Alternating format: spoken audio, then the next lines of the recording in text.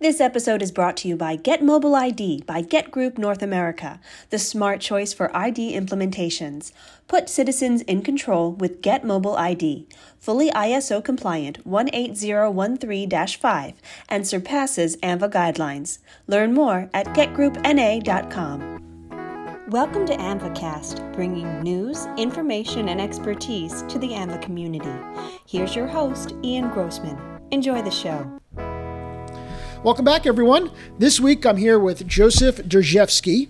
He is the Vice President of Research and Scientific Affairs with the National Sleep Foundation, because we're going to talk about drowsy driving. Joe, welcome to the AMVAcast. Thank you for having us. Thank you so much. We're excited. We're airing this today, which is the start of, or the second day of, Drowsy Driving Prevention Week. It's a mouthful, right? It is a mouthful, but it's the connection between our community and the National Sleep Foundation, which we'll also talk about. Yes. But let's start with the crossover. Okay. Drowsy driving. Yes.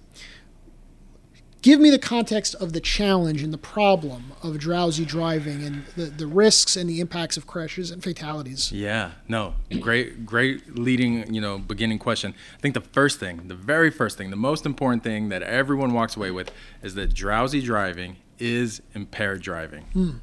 Just like drunk driving, just like distracted driving, and just like drug driving. We think of it as the fourth D of the problematic driving scenarios.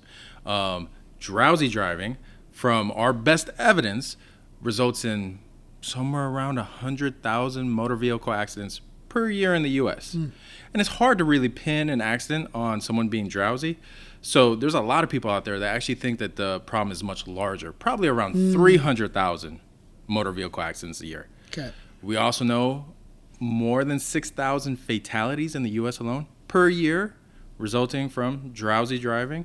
So it's a rather large problem that is preventable, right? Yeah. You don't have to drive drowsy. Yeah.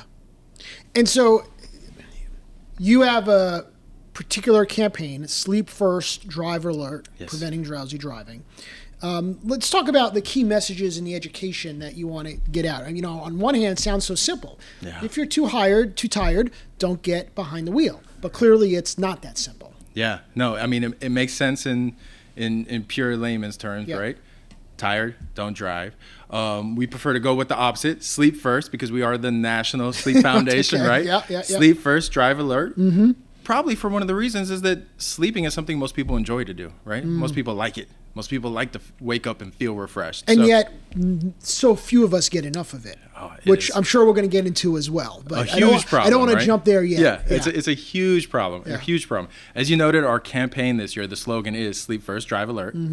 This is actually our 15th year running Drowsy Driving Prevention Week. So we've built up this kind of cadre of information and resources and things like this. But we can talk about the warning signs of drowsy driving, things to do if you're experiencing drowsy driving, ways to maybe proactively prevent the problem, and we can talk about general tips and tricks. Let's go through them. So let's start at the first one you said is, I think, the signs of... The warning signs. The warning signs, yeah. The warning signs. I kind of break them down into two categories, right? You have the warning signs that you're just tired in general, right? Nothing to do with being behind the wheel, but they still apply when you're behind the wheel. If you're blinking more often than you usually are, eyelids are feeling a little heavy, you're doing that, yawning over and over, your head feels heavy, you're a little bit more distractible.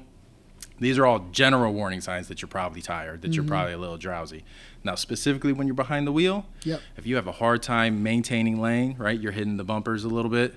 If you're having a hard time maintaining distance, you're tailgating, you're falling back, or even just maintaining speed, or maybe that thing that some people experience where all of a sudden they'll think, what happened to the last several miles, right? Where was I? So you're distracted, you're missing exits, you're not paying attention. Cognitive distraction where your brain's going somewhere else. If it's wandering, these are driving specific signs that you might be a little bit more drowsy than you thought, and perhaps you're bordering on, dangerous amount of drowsiness. Especially you're presuming in that case that, you're not impaired due to other reasons, right? There could be, often conflicting factors, often there's a multitude of things, but we're going to use the academic case of where you've been responsible, so you haven't been drinking, you don't have substances in your system, and this is straight up We'll stick to that, but what I will note quickly is that in instances where you're distracted and impaired and drowsy, it's probably not just an additive, it's probably a multiplier for right? risk, sure. Yeah, so, but yeah, in these situations where you've done everything right, you're just tired. You're still a danger on the road, right? Yep. You're still engaging in a risky behavior. I'll note, and I found this really interesting. I know we'll probably get into it a little bit more later, but we recently conducted, in preparation for Drowsy Driving Prevention Week this year, a new nationwide poll. And what we found was near universal agreement. Almost everyone said drowsy driving is risky, 95%. But the majority of us still do it. Yeah.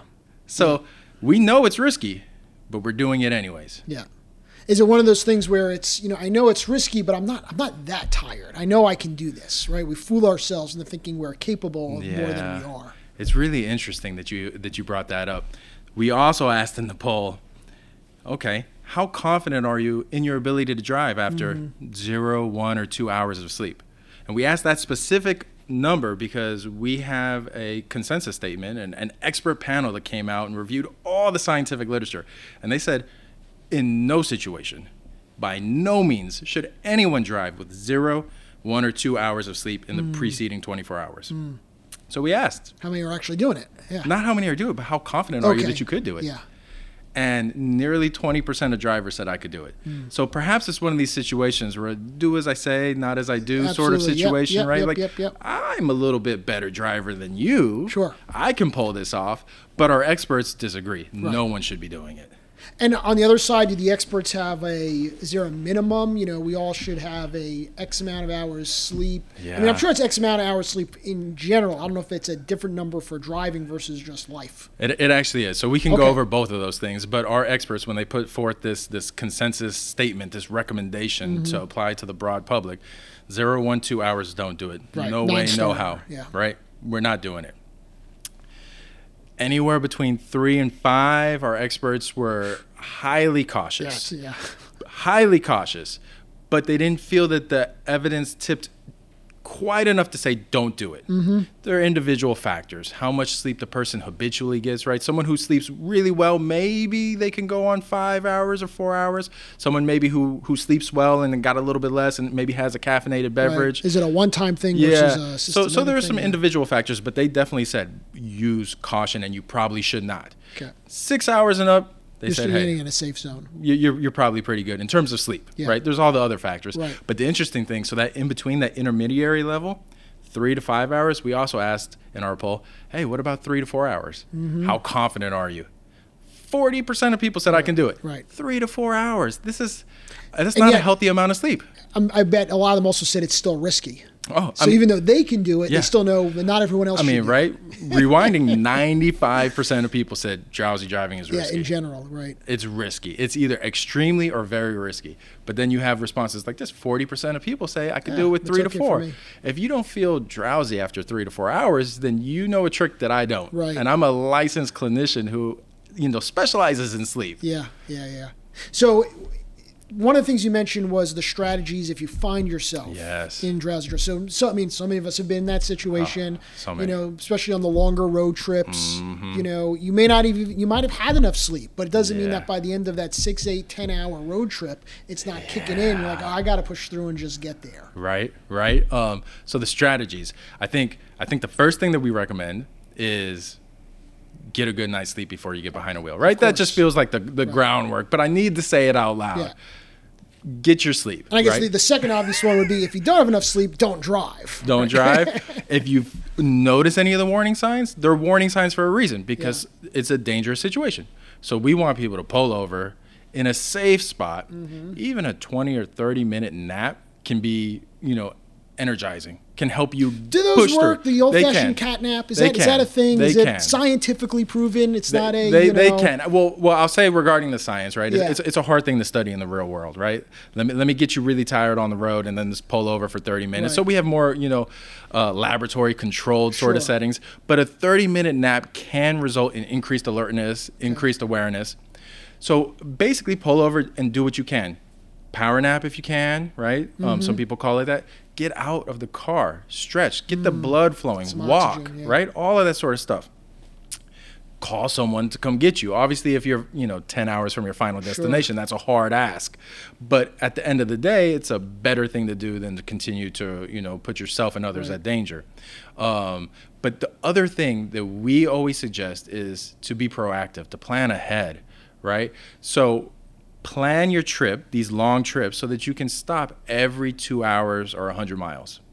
Even if it's just, like I said, to stop, get out and stretch, We've all been there. I drove 2 hours to be here, right? I stopped halfway through. I have 2 young children, so I felt like I needed to do it. Sure. And it was a good time to do it, so I stopped halfway. I stopped after 1 hour, maybe because I'm a little bit more self-aware. You didn't have the 2 young children with you in the car. Not in the car. Oh, okay. Not in the car. No. Then you're stopping every 30 minutes. They need everybody's got to go to the bathroom at a different time. Yeah, I would make a joke that it's impossible to get too drowsy when you have 2 young ones behind you, right? Truth, yes. But I don't want to discount the fact that it does happen to people, right? Yep. So there's all these things, right? Being proactive, planning ahead. One of the things we also say is bring a companion with you whenever you can, right? Your companion, ideally, will not just be over there zonked out, napping on them, right? Right. That's not the good road companion that you want. You want the person who's going to sit there and engage in conversation with you. It makes the road trip better, but also be aware of these warning signs themselves, so they can watch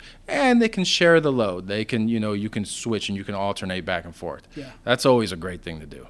Now you mentioned calling someone to pick you up, yeah, and you mentioned engaging with a passenger. What I've heard often, and we have a extended family member who is an overnight postal worker, and she was telling me at an event a couple weeks ago that every night when she's driving home after working that overnight, she calls a different family member who's getting up to start their day to help keep her awake while driving. I'm like, well, it sounds like you might be trading one risk for another risk with that cognitive distraction of a phone conversation, which science has shown is different than a conversation with someone in the passenger seat. Have you guys, you purposely did not mention that strategy of talk to someone on the phone while you're driving. Yeah, no, using a phone is distracting, right? And the whole hands-free thing, I think they've kind of debunked that. It doesn't matter if you're holding it or not. Where your brain is. You're not present, right? Is what we're both saying. Yeah. So that is something that we purposefully left off the list, right? If you're feeling so tired that you need to use the phone, you might actually be making the situation worse, it feels like. Yeah. Right? Yeah. Pull over and call someone. Right. But don't drive and do it. Yeah. When you're driving a car, I think the big message is that you need to be alert and aware of what you're doing in that moment. Yeah. Right? Of your surroundings, of the cars, of everything going around. Are going on, because it is we don't think of it like this, but you're sitting in a car that's traveling at fast speeds with other motor vehicles all around it. It is a dangerous situation. We just do it so often that it feels routine. That's right. That's right.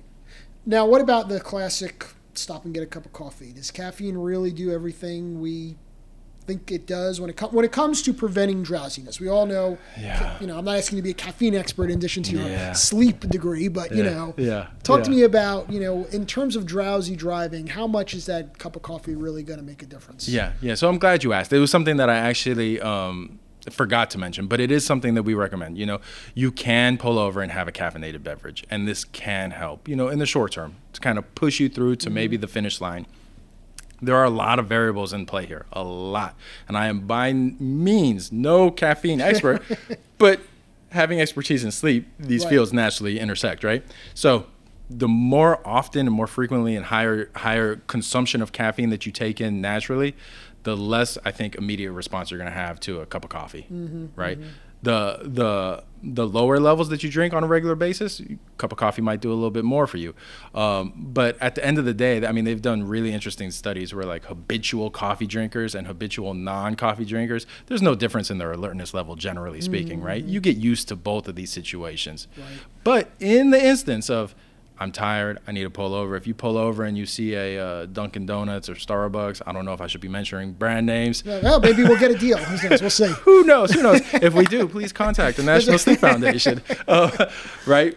Maybe some caffeine could help you. Yeah. It's perhaps, and maybe even just having the warm beverage, right? Something, Right. pulling over. It's about getting that blood flowing. Yeah, Whatever you're doing to exactly. get that blood You're rolling flowing, down the you're window. burning You're your gonna get a coffee out of the window, or you're gonna walk into a corner store or a gas station. So you're gonna do something. So it could be a multitude of reasons that this could perhaps be beneficial. Yeah, it's good. Yeah. So you mentioned, so we talked about, there were 4 categories you kind of went through earlier, and I want to make sure we hit all of them. Warning signs, what to do. Remind me those other 2. Could have been, how to just achieve your best, sleep that you can. So let's go there, because that I think go is there. something that's bigger than just drowsy go and there. driving, and maybe Yeah. kind of expands into understanding the National Sleep Foundation, which I also want to get to. Yes. But let's talk about healthy sleep. There Yes. does seem to be a what's the word? There's more focus on this in the culture now Yes. than I think there has been in many years, Mm-hmm. right? And there's a gazillion apps where it can Yes. track your sleep, and you can wake up in the morning from, Yeah. whether it's your iPhone or rings that people wear, and Yeah. the smartwatches. I'm sure you know all of them more than I do. But it's evidence that it's more present in the culture Yeah. than likely ever before. Yes, yeah. There has certainly been a cultural shift in recent years. I would say maybe going back a decade or so, right, where all the different devices started to come out. We call them wearable sleep trackers, consumer technology, all these sorts of things. And they're nice. And I think everyone appreciates the increased awareness, right? Sleep is vital. I always say if sleep is not critically important for everything we do, it was the biggest evolutionary misstep that we ever had as humans, right?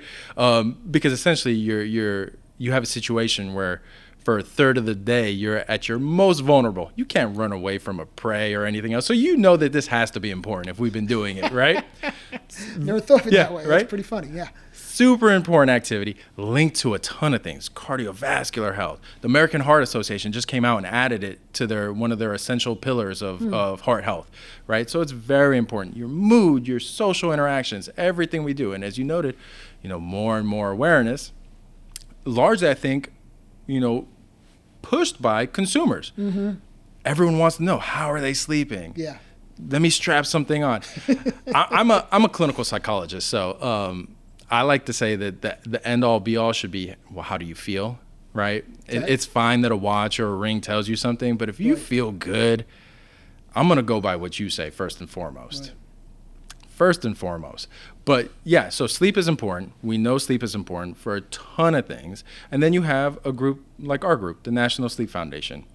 We've been around for over 30 years. We're a nonprofit, so we're not out there creating devices or doing anything like this. We're giving information for free to the public, and we have been for decades now. The whole goal, the mission of the National Sleep Foundation is to improve health and well-being through sleep education and advocacy efforts. And then we have a promise on top of that. Our promise is to help anyone and everyone be their best slept self. There's a difference between just tracking your sleep and then what do you do with it? Yeah. Right? What are some actual steps I can take? Developing those habits and good practices. What can I do? Sleep. What can I do? Exactly. So we recently came out with a framework. We call it the Best Slept Self framework, which includes 3 small daytime tips and 3 small nighttime tips. That's it. Right? Easy things that almost anyone can do that, if done on a regular basis, can help improve your sleep. Now, I'll be the first one to say that I don't do all these things. Sure. Right? It's difficult. I think we all understand that changing habits and making things part of your routine can be challenging.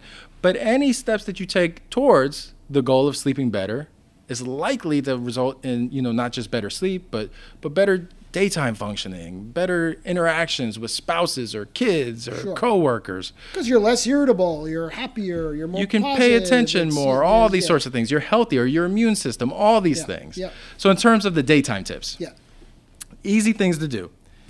Try to get outside and get a little bit of bright light, especially in the morning hours. If you can't get natural daylight, equally bright indoor light, right? So for those listening, we're in a very dimly lit conference room right now. Yeah. You made it sound a little romantic there, but I don't know if I go that far. There's some lights coming in. We got some windows. There but are, but this is not the level of brightness that I'm talking about, right? Fair enough. Fair enough. So you want some bright light in the early hours. The next one's a big one. get regular physical activity. 30 minutes a day, 5 days a week, right? Physical activity, I equate on the same level as sleep. Sleep, diet, physical activity, like these are all just things that are just good for everything, right? So if you're a little more active, you'll probably sleep a little bit better for a whole host of reasons. And then this next one's really interesting. Eat your meals at the same time every day. It kind of helps your body set into a rhythm, right? Our bodies have internal clocks that if we start to do things at the same time each day, including going to bed and getting out of bed, these clocks become a little more regular, a little stronger in the signals that they're sending, and things just come about easier. So 3 daytime tips: bright light, more activity, eat your meals at the same time. Okay. 3 evening tips: don't eat those meals right before bed, right? So avoid things before bed. Avoid heavy meals, avoid caffeine, nicotine, and alcohol before bed. Keep those a couple hours earlier in the morning. Well, that's what I was going to ask you, though. Or early in the evening. Well, yeah, I was going to ask you that. What is that window between when should be that last? Because there's a lot of different theories on diet and metabolism and intermediate fasting versus always keep the metabolism going. And if you're awake, you should keep that machine running. You know, from a sleep perspective, what has your group science found in terms of, you know, that last meal, whether it's even if it's one of those small grazing meals to keep the metabolism going, should happen X hours before bed? Yeah, the small grazing ones are okay. That's okay. It's the heavy ones. The heavy ones kind of put a toll on your body. Steak, potatoes, giant glass of red wine. Try to go sleep 30 minutes later. Don't do that. You're gonna have you want that a couple hours before bedtime. But you know, a complex carb before bed, that's fine. That'll keep you from waking up hungry. So it's you know, there's some complications here. Sure. Well, it's all about the balance. It's all about the balance. Generally, keep everything heavy, all your big meals, any, you know, drinks, caffeine well earlier into the day, but your alcohol a couple hours beforehand. Everything a little bit earlier, you know, in the evening. Don't do it right before bed. Your body, your digestion, your body's just working hard. And at night, when you're sleeping, you generally don't want your body to be working hard. You want it to be relaxing, to be repairing and, you know, give you that restorative sleep. The other thing, and this one's a little bit complicated because to keep it to 3 nighttime tips, we put a couple things together into the next one. I'll be the first to admit. Use some and in the sentences. Yeah, exactly. There might be some commas coming. We want everyone to have a consistent, relaxing wind down routine before bed that includes going to bed at about the same time. And you should allow yourself 7 to 9 hours of sleep. So that's the general type of window that you want. We use that window because similar to our drowsy driving kind of consensus recommendations, we also have sleep duration consensus statements. Most adults, 18 to 64, should be getting 7 to 9 hours of sleep a night. That's healthy sleep. That's good sleep. Older adults, 65 and up, it's a little bit less, 7 to 8 is considered healthy. Teens who are more prone to drowsy driving. And one of the reasons is their amount of healthy sleep, 8 to 10 hours per night. Wow. And they are the ones likely getting the least sleep of all of us. They're the ones who are having to wake up at, you know, depending. I've got 2 of them, I know. You know, during daylight savings time, it's dark for like 3 hours after they wake up. It's horrible. But and they're naturally night owls at that age. Yes. Teens are naturally, you know, you talk about the body clock. Yes. They want to be up till 1, 2, their 3 in the morning. Their clock is shifting later. School times start absurdly early, and then you had daylight savings on top of it, which shifts everything in hours. So you don't even have that natural light part of it. It's really, and then they're the ones that are the most risky drivers to begin with because they're less skilled. Absolutely. So it's that's really it's an intersection of bad circumstance that sets it up for a teenager to have an accident or to you know, succumb to drowsy driving and all these other things. But generally, good, relaxing, wind down routine that occurs at about the same time and allows you to get 7 to 9 hours. Okay. So that's all. That's all number 2. I told you we had a little, you know, some commas and some ands in there. That's great. The next one's much simpler though. We want everyone to make their bedroom environment as conducive as possible to sleep. So think cool, quiet, and dark. Right? As dark as you can make it, as quiet as you can make it, and the temperature in the upper 60s range. Okay. Warm, and my kids would love if I kept it that warm at night. They always could tell me it's too cold. So there you have 3 daytime tips, 3 evening tips. We go into much more detail on our website. I'd love to plug it if I could. Yeah, of course. The NSF, National Sleep Foundation, NSF.com. Lots of details, lots of sleep tips and tricks, lots of great information about drowsy driving generally. Yeah. So one of the tips that's not on there that I would have expected, because there's always a lot of attention about this, is being off devices and electronics in a certain window before going to bed. I would say that that's probably actually included in that second one with the relaxing wind down routine. Well, and some would argue, a little Facebook scroll, relaxes me after a long day. Yeah, some might argue that, but I would say some might be incorrect too. So here's there's an issue, right? The screens. First of all, when you're looking at a phone or even a tablet, you're not looking at it from across the room. You're putting it up to your face, right? Yeah. So you're getting this intense shot of light at the wrong time. Mm-hmm. Remember, bright light in the morning is good. Low light in the evenings is good for your sleep. Mm-hmm. So you're getting exposed to bright light, and you have that blue light that's particularly kind of stimulating. Mm-hmm. And then on top of it, I think when you're talking about social media, the issue is also the content, right? So it's not just the screens and the light, it's the content. Mm-hmm. We tend to see stuff on social media that is emotionally triggering. That's why it has, a million likes or, all these comments, right? Want you to react. They want a reaction. Yeah. So you're seeing stuff that, is just kind of stimulating in content. Mm-hmm. So generally, it's built in here into some of these, compound sentences. Yeah, sure. With the relaxing routine, we don't consider that relaxing. And also keeping your bedroom conducive to sleep, dark, quiet, holding your phone up to your face, generally not that. We don't even want you to have your phone near your bed. I mean, truthfully, you should be charging it someplace else. So the charger on the nightstand, it's generally a bad idea. Better be left in the kitchen and go upstairs. I mean, even a little bit of light can be disruptive to your sleep. So that little bit of light coming off, or the fact that when we keep it there, I know I'm guilty of this, sometimes, especially when I have deadlines or big things coming up or, want to check the score of something, I'll look at my phone in the middle of the night. Yeah. Even with the do not disturb on. Yes. It's like, well, I'm awake. Let me just check Let me just see. So here it's a shot of bright light, and you're looking at it for content. Yeah, and then your brain is activating. It's generally not a good idea. Yeah. I want to go back to a couple of the other points. One was the consistent schedule. Mm-hmm. So does that mean the sleeping in on the weekend is dangerous because it throws it off, or no, it's a small enough exception, staying up a little later, sleeping in a little bit on the weekends and back to your work week? I mean, how much of that is around the edges versus, no, you really should keep it consistent? Generally, we're not recommending for anyone to be robotic. Yeah. Right? And I think the answer probably varies depending on whether you have poor sleep or you don't. Mm-hmm. Right? People who sleep well generally have more flexibility to modify things.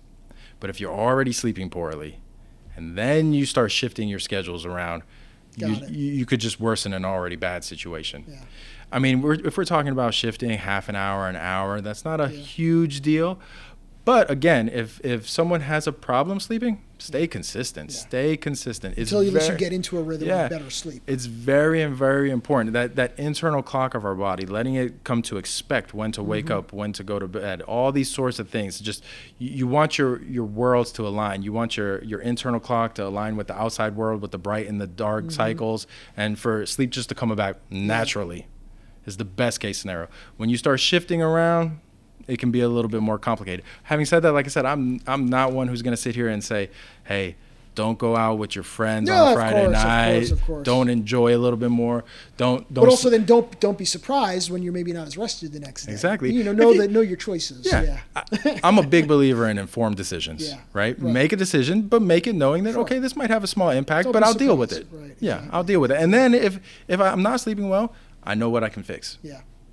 Now, I'm just taking advantage of having your expertise in the room here. So I have a couple more of these questions because it fascinates me. What about this idea of catching up on sleep? I've had a few rough days. I'll catch up on my sleep, which is, I've been told, is not a thing. You can't really catch up on sleep. Once it's lost, it's lost. It's so tough. A lot of these things that we're talking about are things that are ever evolving. Yeah. Right? So I'm hesitant to give a response, but I have one anyways. Go for it. Right? Generally, I usually recommend the same thing that you just said. You can't make up for something that's already gone and past, right? Because it's past. Mm-hmm. You can sleep for tonight, but you can't sleep for last night because it already happened. Mm-hmm. Now, having said that, there is more recent scientific evidence coming out saying, okay, if I'm not sleeping well and I'm, building up a debt, like I need more sleep, catching up on the weekend can be beneficial. Okay. Can be. But again, this is kind of like late breaking, really state of the art science, where I was still trained clinically in a time where you can't make up for something that's already happened.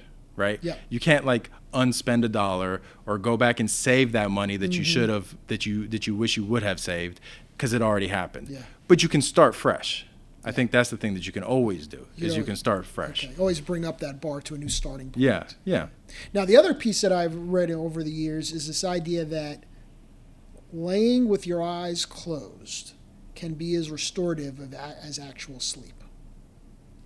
Yeah, I gave a pause, and I don't know if you caught the look on my face, but I did. Nobody else would. Of course, I have to remember we're on the radio here. He rolled his eyes at me a little bit. Yeah. So I would say, and to put it the most simple way, sleep is sleep and wake is wake, right? Yeah, if you're in a restful state and you close your eyes, your brain waves may start to transition into this very, very kind of stage 1 sleep. Stage 1 sleep's not the most restorative sleep we get. You have to get into deeper sleep to start to get some of the restorative aspects. So it might be refreshing. You might just take that moment to decompress. It can have a lot of benefits, I think. Relaxing and breathing and staying mindful and, blocking things out. But it's not sleep. Yeah. It's not a substitute. Right. So that's where I would be cautious. There's benefits. There could be benefits, but they're not the same benefits that sleep gives you. Fair enough. Right? Okay. Yeah, definitely not the same benefits. But by all means, right, take a moment and relax. And I think even having those thoughts that, hey, I'm here and I'm relaxing and I'm getting some benefit to this, can reduce people's anxiety about laying awake. The fact that they're not falling asleep. Exactly. And so in that regard, I think it could be beneficial to promote your sleep. Right? To lower that anxiety. It's the worst thing, and we've all experienced it, is laying in bed awake. Eyes closed or open, doesn't matter, but laying in bed awake and thinking, it's not happening. I need to be asleep. Yeah. Why I'm not asleep? I have this X, Y, and Z to do tomorrow. I have this presentation or that, and I need to go to sleep. And the more that happens, the less likely you are to go to sleep. Yeah. So acknowledging that, hey, I'm still getting some sort of rest. It's not sleep, but I'm getting something. That could be beneficial in the sense that it's going to lower your anxiety and then facilitate potential sleep arising. Excellent. Yeah. So you mentioned a little bit about what NSF does. Mm-hmm. Who are the members of NSF? It's a nonprofit organization. That means there must be members of this organization. So what is that world of that universe that supports and makes up the membership of NSF? It's a great question, and it's tricky because we actually do not have members. So there you go. Yeah. Okay. So I'll explain it this way. There are other sleep organizations that focus on sleep disorders and have members of sleep clinicians. I'm a member of several other sleep organizations. Okay. Right? Because I'm a clinical provider. The National Sleep Foundation, with our mission to kind of help improve well-being and health through sleep for the general public, we don't have members. Our constituency, the people that we work towards helping, is the general public. So everyone who's listening, is an honorary member, I guess you would say. No one pays dues. Right.